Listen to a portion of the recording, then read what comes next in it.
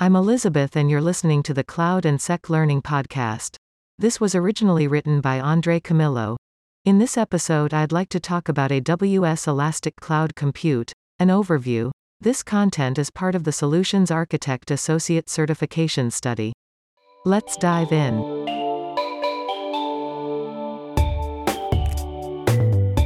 Alright, so I'm going to follow a template to discuss the main services in AWS. The order of how I'm tackling these topics will follow this structure. 1. Define what the service is. 2. Why they exist. 3. How to use it. How to secure it. The origins of EC2 services and cloud solution providers business is connected in many ways. Back in 2003, in Bezos' off-site house, the idea was born, as this article from TechCrunch reports. Their report reads, quotes, "But the idea of selling that set of services really began to take shape at an executive off-site at Jeff Bezos' house in 2003. A 2016 TechCrunch article on the origins AWS described how that started to come together. As the team worked, Jassy recalled, they realized they had also become quite good at running infrastructure services like compute, storage and database, due to those previously articulated internal requirements. What's more, they had become highly skilled at running reliable, scalable, cost-effective data centers out of need. As a low-margin business like Amazon, they had to be as lean and efficient as possible. That's an impressive origin for technology services, don't you think?"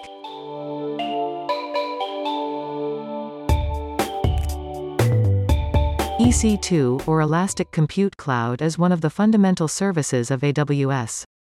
It's essentially a virtual machine hosted in AWS. Since launch it has become a core cloud service for AWS in terms of revenue. Reports from 2019 that the gross margin profit on these services might be in the mid-50%. According to CNBC, this report, other cloud solution providers also have similar gross margins in this kind of service, by the way. Check out the written version of this episode for a graphic of these impressive numbers and the source of these facts.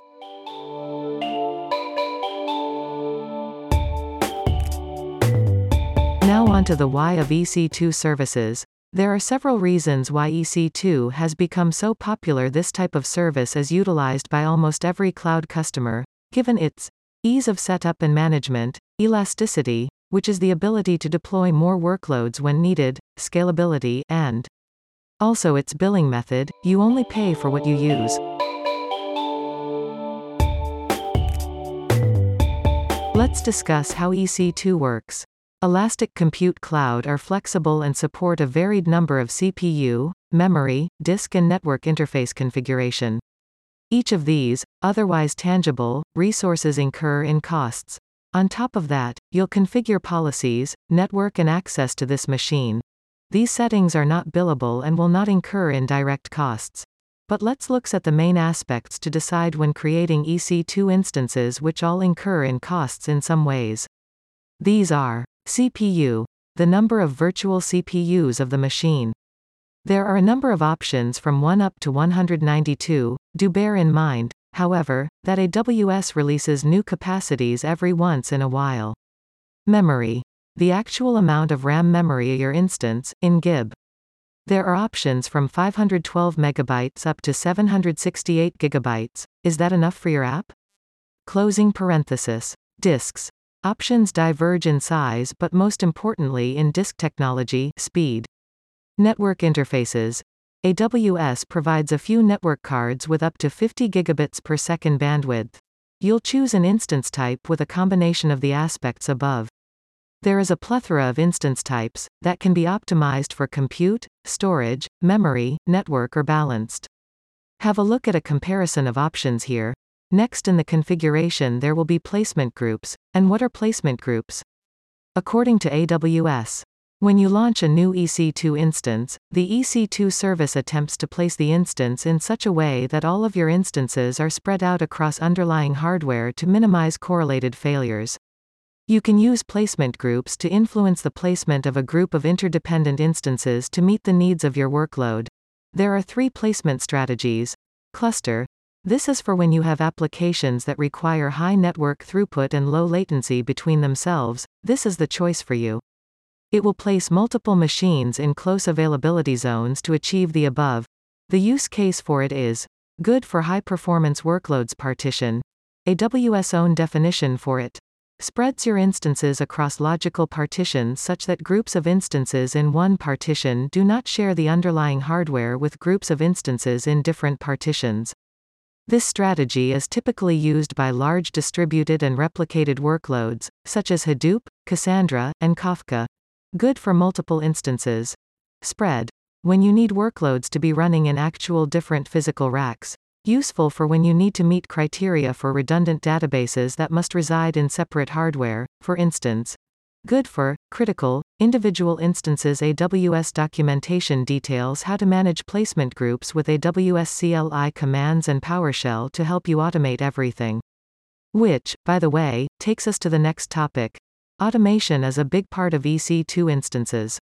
When you're setting up one of these machines, you're allowed to apply a shebang script as a bootstrap script.